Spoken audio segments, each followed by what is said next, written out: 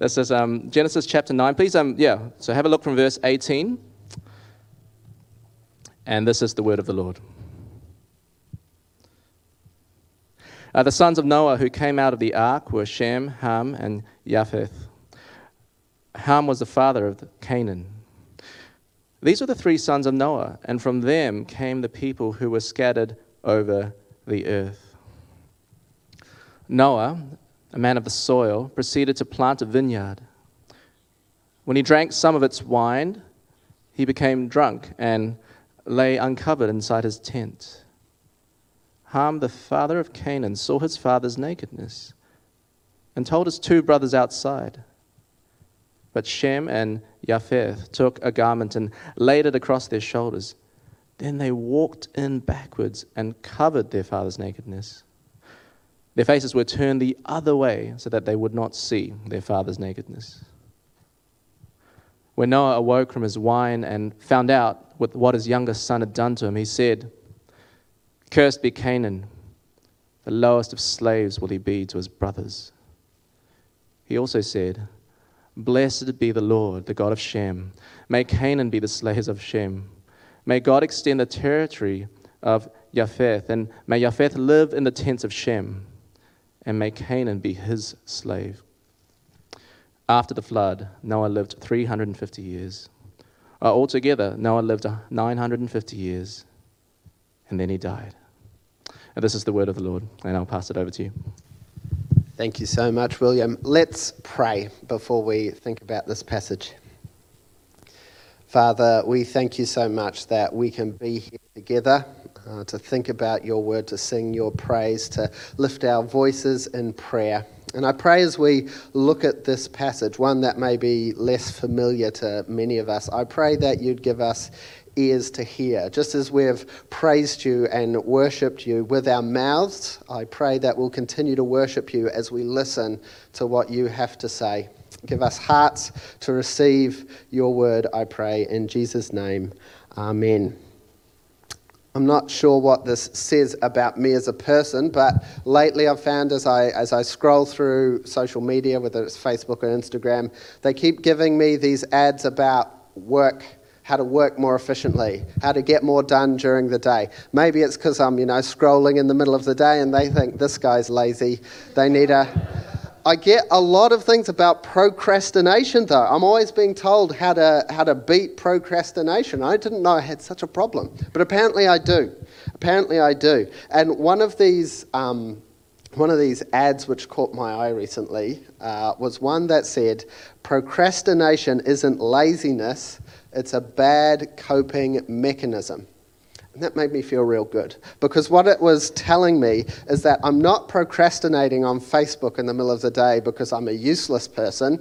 I just have this problem, and procrastination is a bad way of fixing it. The problem is that there's a hard task or a boring task or something I don't want to do, and I'm solving that problem by procrastinating. And that made me think about other problems in my life that I might be using bad coping mechanisms on. Other problems which I'm trying to solve in the wrong way. One of the things I think we see in this passage is what is the wrong solution to one of our big problems. Last time I preached here, it wasn't here, it was online. We had a lot of fun in the chat.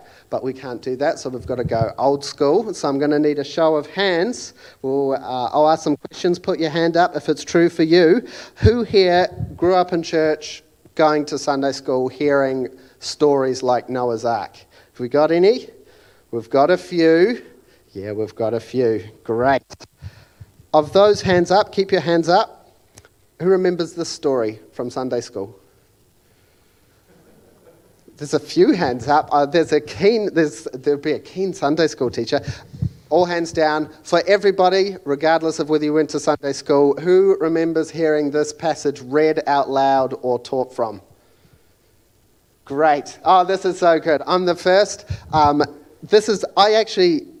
like this passage. I think it's wonderful. I think it speaks so much. And I think there's no such thing as an easy passage. So this one it's more apparent that it's difficult, but it's not like any other passage. All the Bible, you have to think about it. There's no free lunches. You really need to study it and think about it. And this passage is the same. It's just more obvious that we don't know what's going on immediately, but there is stuff that we can learn from it, and that's what we're going to do.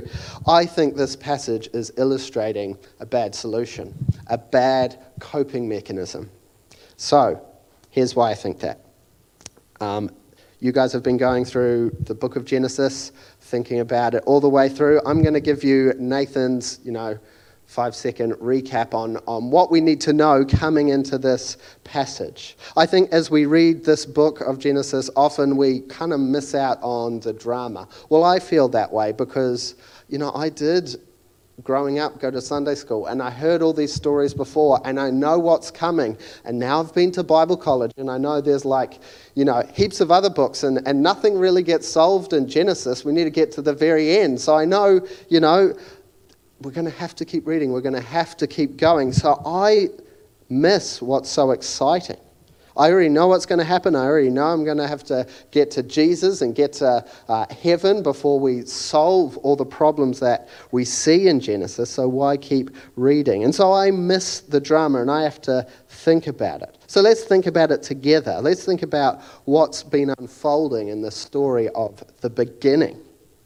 We start with God creating a wonderful place for humanity to live, for people to live, plants and fruit and bird and animals, things to eat. And the capstone of this creation is humanity made in his image. And not only that, he gives them all the world as their place. But then comes the great conflict of the story, that man and woman sin. Paradise is destroyed because people disobey God. The relationship they have where they walk with him in the garden is gone because they sin. And the whole creation is broken because of that. There's these curses now that affect everyone and everything. The big question of the book is, how do we get back? How do we get back into the garden? How do we get back to this place of paradise where we can walk with God? And I think we're meant to read the book looking for the solution, looking for how the garden is going to be restored. But far from seeing a solution, all we've read since then is how bad this problem really is. Adam and Eve's child becomes the first murderer. We go from one sin to murder in a single generation. Ooh. And his descendants continue to commit sin in all the same ways. Then, I don't know how many weeks ago it was for you, but in chapter 5, verse 29, we meet Noah. And Noah is presented as a bit of a solution. We read in Genesis 9:29, his parents called his name Noah, saying, out of the ground that the Lord has cursed, this one shall bring us relief from our work and from the painful toil of our hands. And so Noah's parents have these huge expectations of Noah. I don't know what expectations your parents have for you, but Noah's parents expected him to save the world. That's a huge weight on your shoulders. Noah was the one who they were hoping would solve the problem of sin, solve the problem of toil and labor and pain. And then you get the story of the flood. God pouring out judgment upon the sin, upon the wickedness, showing us how bad that problem is. And in chapter 9, there's God's covenant with Noah after the flood, after most of humanity has been wiped out. And God talks about filling the earth and subduing it. God gives this covenant to Noah that's really similar to what he said to Adam and Eve. It's almost like this is a restart. This is a second go for humanity. Noah and his family is the only one that's left, and now we're going again. It's almost like we get a second go. And so this, I think if you're reading this for the first time, is a huge moment. This is an incredible moment in world history. This is a second go for people. But as we're about to see, the problem of sin persists. And so I think we're meant to ask, what kind of solution was the flood to the problem of sin? Is it a failed coping mechanism for sin? Today, we're going to think about these 4 different family members: Noah, Ham, Shem, and I call him Japheth because that's easier for me to say. So that's what we're going to call them. We're just going to think about this family, these 4 members of the family, and what they teach us about sin and its solution. And these 4 are significant for all of us because they're the ones from whom the nations come, as you're going to see later. And they're significant because this is the beginning of the new world. So first, let's chat about Noah. It's the first one we meet. Let's talk about him. Noah is the one who we've had our hopes in, right? He's been like the hero of the story. This man was incredible. He spent 100 years building a boat, and people were laughing at him, and he did it because God said he should. And he didn't know how God was going to flood the world. He didn't know how it was all going to work. He just trusted that God was going to work it out, and God did. And Noah kept trusting. What a champion. What a man of faith. What an example. Doing something that is outrageous simply because God said he should. And after doing all that, after this fantastic victory of faith, he comes down, plants a vineyard, gets drunk and naked in his tent. And this is the last we hear of this hero of faith, him lying drunk and naked in his house. He starts off so strongly, and yet it kind of ends on this disaster. It's so disappointing to see this person fall.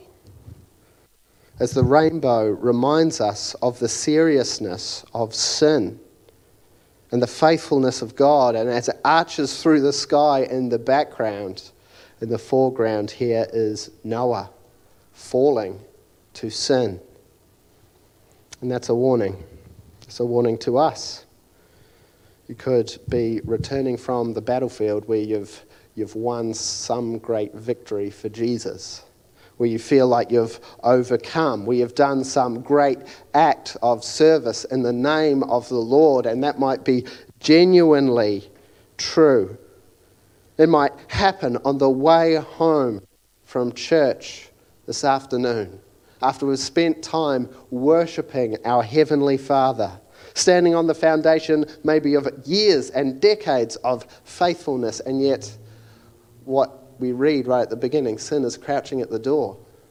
It's always present. No one has overcome it. No one has killed it. No one is free of it. Even Noah, 100 years of faithful service, still falls.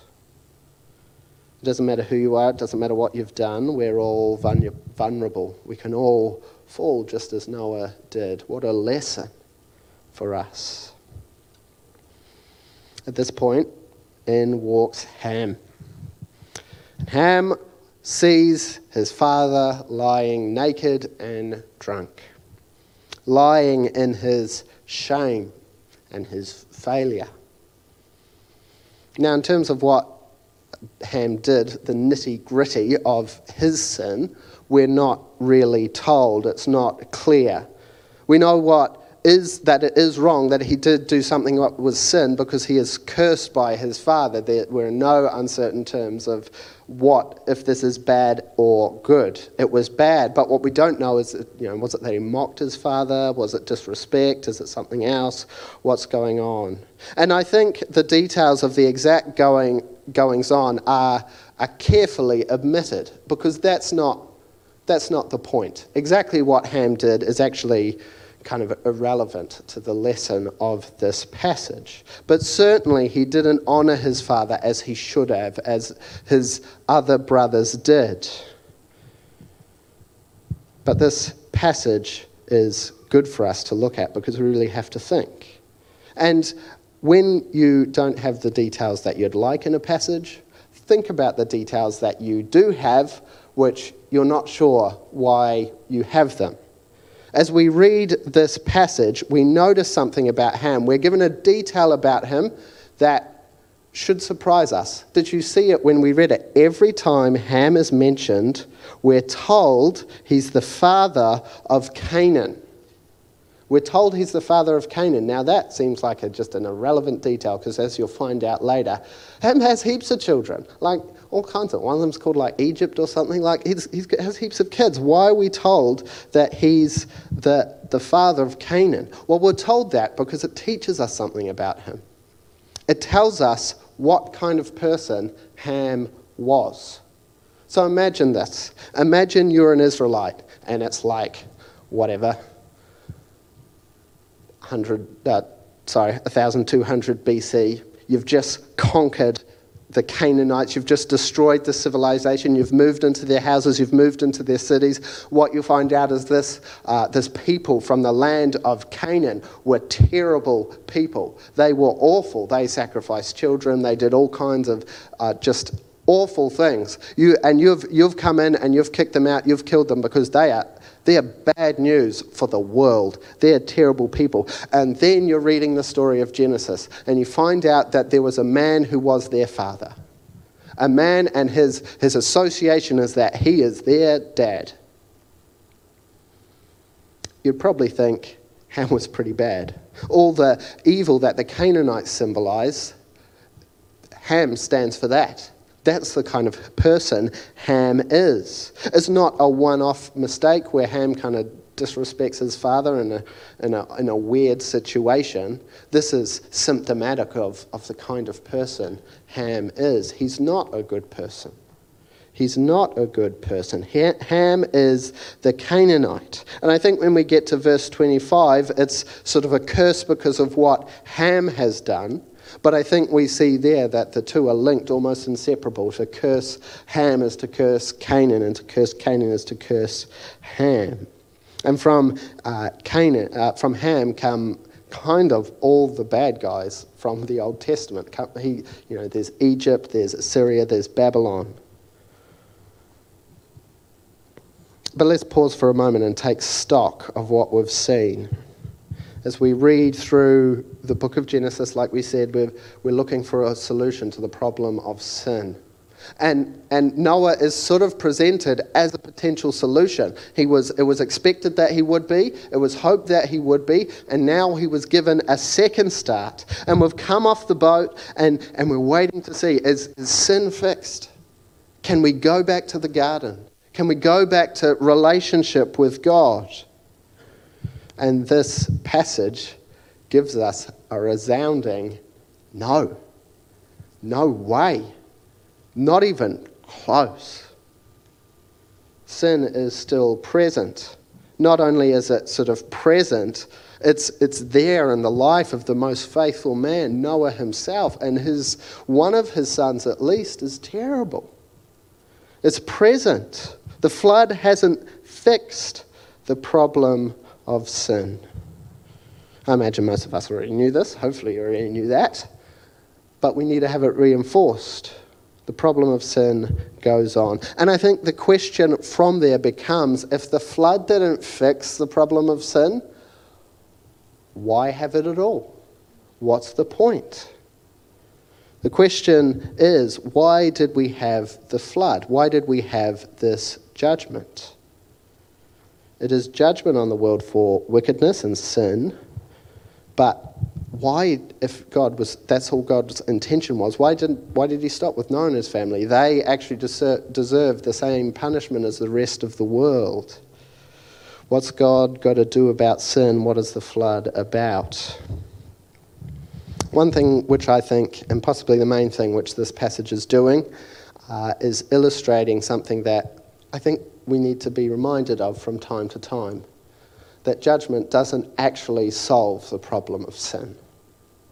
Judgment alone cannot reverse the curse of the fall. It's not the solution that's going to get us back to the garden. I think God is trying to tell us that. He's trying to tell us that ultimately judgment's not going to be the mechanism for coping with sin. It's not the solution. It doesn't work. It's a bit like this. Imagine your car breaks down, and imagine it's like something really bad and it's going to cost a whole lot of money to repair. A lot of us would think, and if it was my car's not very expensive, and I'd look at it and think, maybe I should just get rid of the car. Maybe I'll throw it on the scrap heap. Maybe I'll get, someone to crush it up and throw it away and turn it into scrap, and I'll just buy a new car. That way my problem will be gone. And it would kind of get rid of my problem, but it wouldn't fix the car, would it? The car would still have the problem, and it would just be destroyed because it has this problem. To fix the problem, someone's going to have to go and open the bonnet and get their hands dirty and pull things apart and try figure out and fix it. It's going to be expensive and hard and time-consuming. Judgment is a bit the same.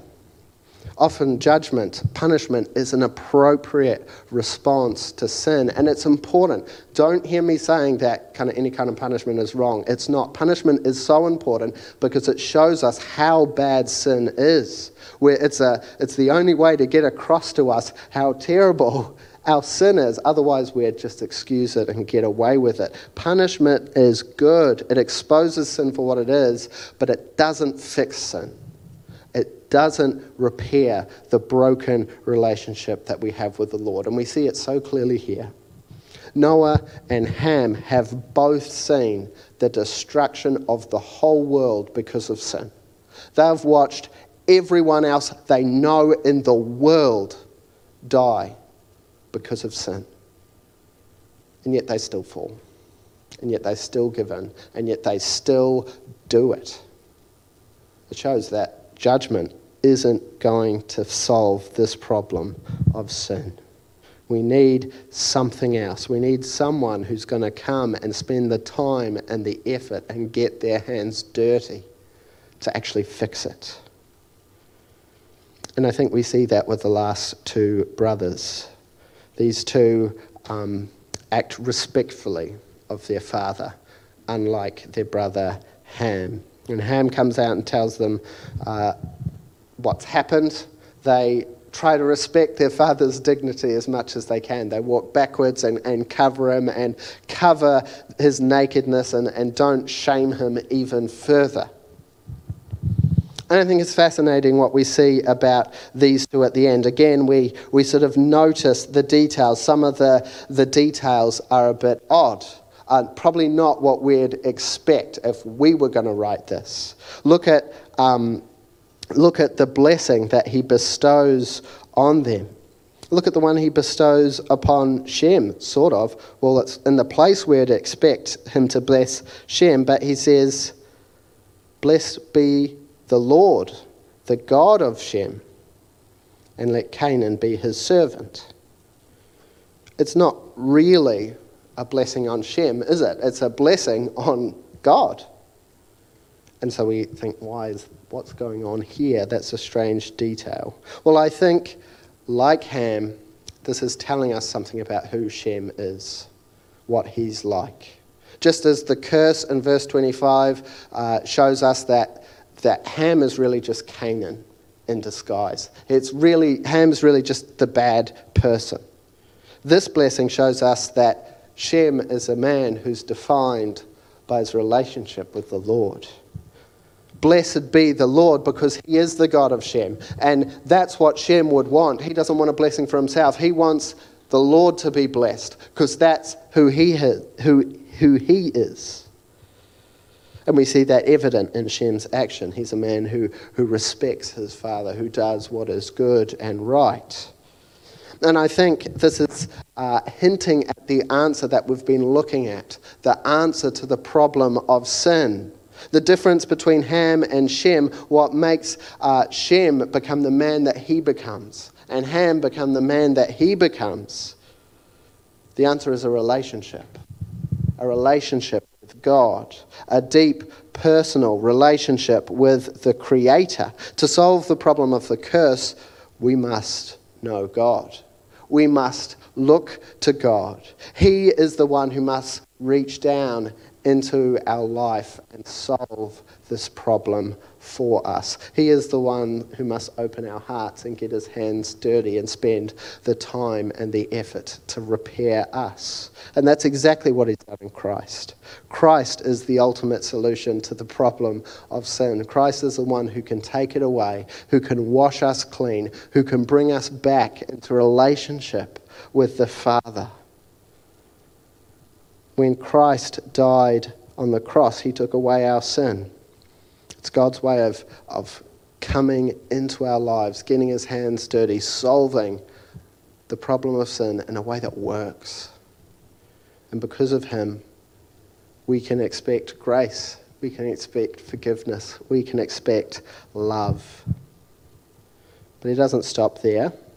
By rising again, by rolling the stone away, by emerging from the tomb alive, Christ shows that he's still on the campaign trail. He's still coming out against sin. He makes a way for us to do battle with sin, to not to succumb. He's living in us. His Spirit is living in us to empower us to defeat sin. That's what he's done for us. The solution to the problem of sin, which is so clear, is in Christ. The way that Christ gives us a relationship with God. Having our sin removed, having our heart renewed, that's the answer. That shouldn't come as a surprise to any of us. Grace is the real solution. Grace is the mechanism which God is going to use to rid the world of sin. Judgment doesn't work. We need grace. I wonder though, as we go through our week this week, if we'll essentially act as if the opposite of is true. Do we, by our actions, show that deep down we think that maybe still judgment's the right way to go about things? When we see someone doing something wrong, and we know it's wrong, do we look at them and think, inwardly go, I know better than them? Does it help them? Does it fix the problem? No, but it makes us feel real good. The gospel encompasses both judgment and grace, but I know for me, I'm much quicker to judge than to show grace. Much quicker to condemn than to actually get my hands dirty, spend my time, my effort to show the forgiveness and grace and actually deal with the problem of sin with other people. Or in my own life. How do I deal with sin in my own life? Do I tell myself off a lot and say I'm going to work harder and try more and that kind of thing? Or am I throwing myself upon the grace of the Lord Jesus Christ? Am I coming to him and asking for forgiveness, confessing my sin and saying, I can't do this alone. I can't fix myself alone. I need grace. The cross of Christ is the answer to the problem of sin. It's the only solution that will work, and we need to be reminded of that so often. The cross of Christ is what works. But finally, got one more brother, Japheth. What about him? In some ways, he's kind of the most confusing character because he's there, but he's almost not. What's he doing? What's his deal? He stands with Shem, honouring his father. That seems good. And yet, in verse 27, he doesn't seem to get the glowing report that his brother received. Look at verse 27. May God enlarge Japheth and let him dwell in the tents of Shem and let Canaan be his servant. Again, we ask, what does this mean? Who is this guy? What's his deal? What do we learn from him? Well, if Ham is defined by sin and he goes on to, his descendants go on to be the bad guys, and if Shem is defined by his relationship with God and his descendants go on to sort of be the good guys, where does Japheth fit into there? Well, we assume from the blessing, Japheth's going to have a lot of descendants. He's going to be big, but His descendants don't seem to be particularly significant in the story of Scripture as it goes on. He doesn't seem to feature quite as much in the rest of Scripture, certainly not as much as the descendants of Ham and Shem. So who is he? Well, I think he's the everyone. He's the majority. He's the ordinary dude. He's not particularly significant. His descendants don't necessarily get recorded in Scripture as the others do. He's just normal. His descendants become a bit normal, and that makes me think maybe we're all a bit more like Japheth than we are like anyone else in this story. I think Japheth represents you and me here this morning, the ordinary person, the majority, the everybody. The person who, I don't know who you are, maybe you'll all be remembered in history. I don't think I'm going to be. I think I'm going to be remembered like Japheth, and people will be like, who was he? Ordinary people. Ordinary people, though, who are faced with a choice. Notice what Noah says to Japheth. Let him dwell in the tents of Shem. Japheth has this choice, like every ordinary person does. Ham or Shem. We're going to be defined by our relationship with God. We're going to be defined by grace.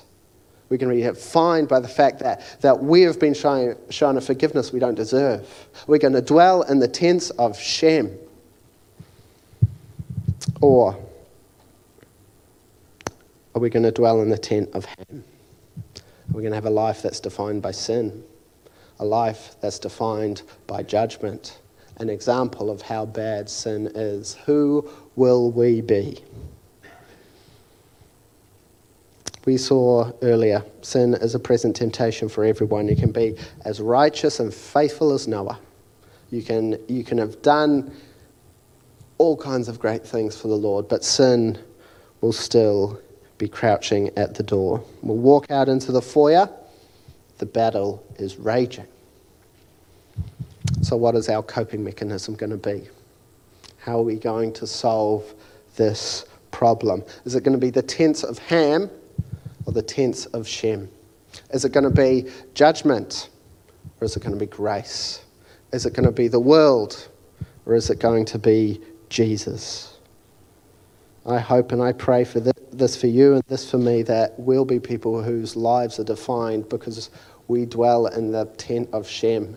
We rely on grace. We look to Jesus. We're defined because we have this relationship of forgiveness and love. And we're not those who will be judged. But what's our solution? That's what we're called to consider today. Am I relying on Jesus for the solution to sin or not? Let's pray.